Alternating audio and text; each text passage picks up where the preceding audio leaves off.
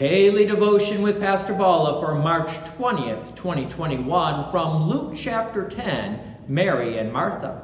Yesterday we heard about someone who was trying to justify himself before Jesus. Guess what? It didn't work. How can anyone justify themselves? We all need a Savior. We all have sinned and fallen short of God's glory. So Jesus continues that theme from Luke chapter 10, verse 38. Now, as they went on their way, Jesus entered a village, and a woman named Martha welcomed him into her house. And she had a sister called Mary, who sat at the Lord's feet and listened to his teaching. But Martha was distracted with much serving. And she went up to Jesus and said, "Lord, do you not care that my sister has left me to serve alone? Tell her then to help me." Mary was listening to Jesus. Martha was making preparations and serving the people listening to Jesus. The response of Jesus is well known. Verse 41, "Then the Lord answered her, 'Martha, Martha, you are anxious and troubled about many things, but one thing is necessary.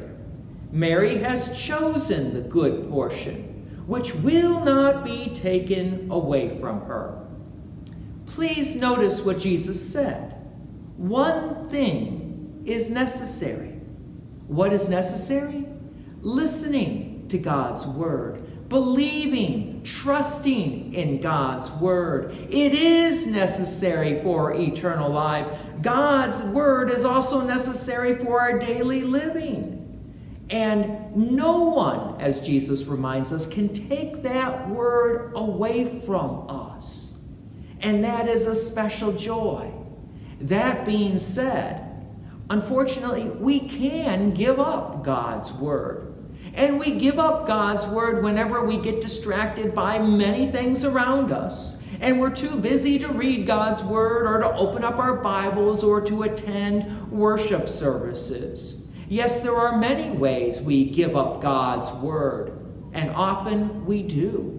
But notice that Martha wasn't put down for showing hospitality and service to others. That's important also. But very often our human nature sits there and says, well, then how do we rank them? Well, we have to remember that person yesterday who tried to justify himself.